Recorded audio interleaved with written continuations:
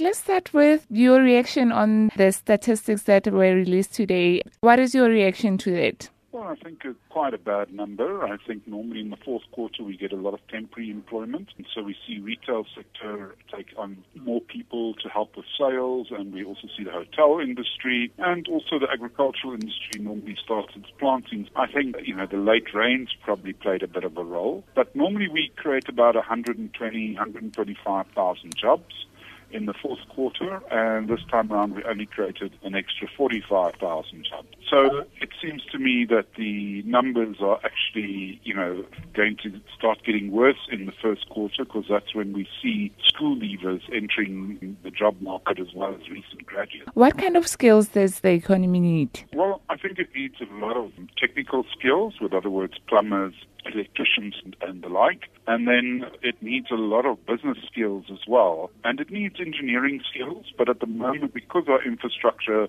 spending is not very good and very high, we are actually, in fact, losing some of our skills to other countries because the engineers aren't finding jobs here. But having said all that, we do need more skills in the economy. We find that, we need more practical skills, people who have done a business type degree, business people who have got a BSc type degree.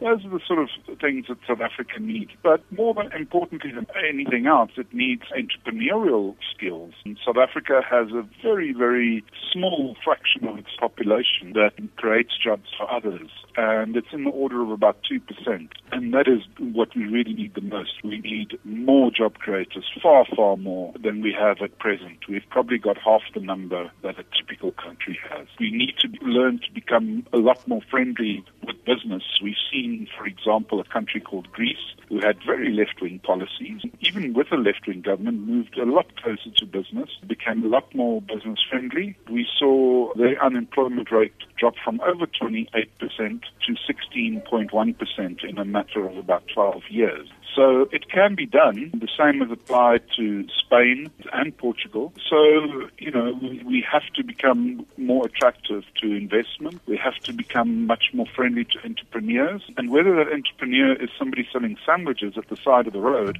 or somebody that's starting a complicated computer factory or whatever the case may be, we have to become a lot more friendly, reduce the red tape, and we have to ask ourselves whether BEE should be applied in all instances. Those are the sort of factors that we really need to address very, very quickly, because we put too many rules and regulations on our own economy, and that is driving unemployment.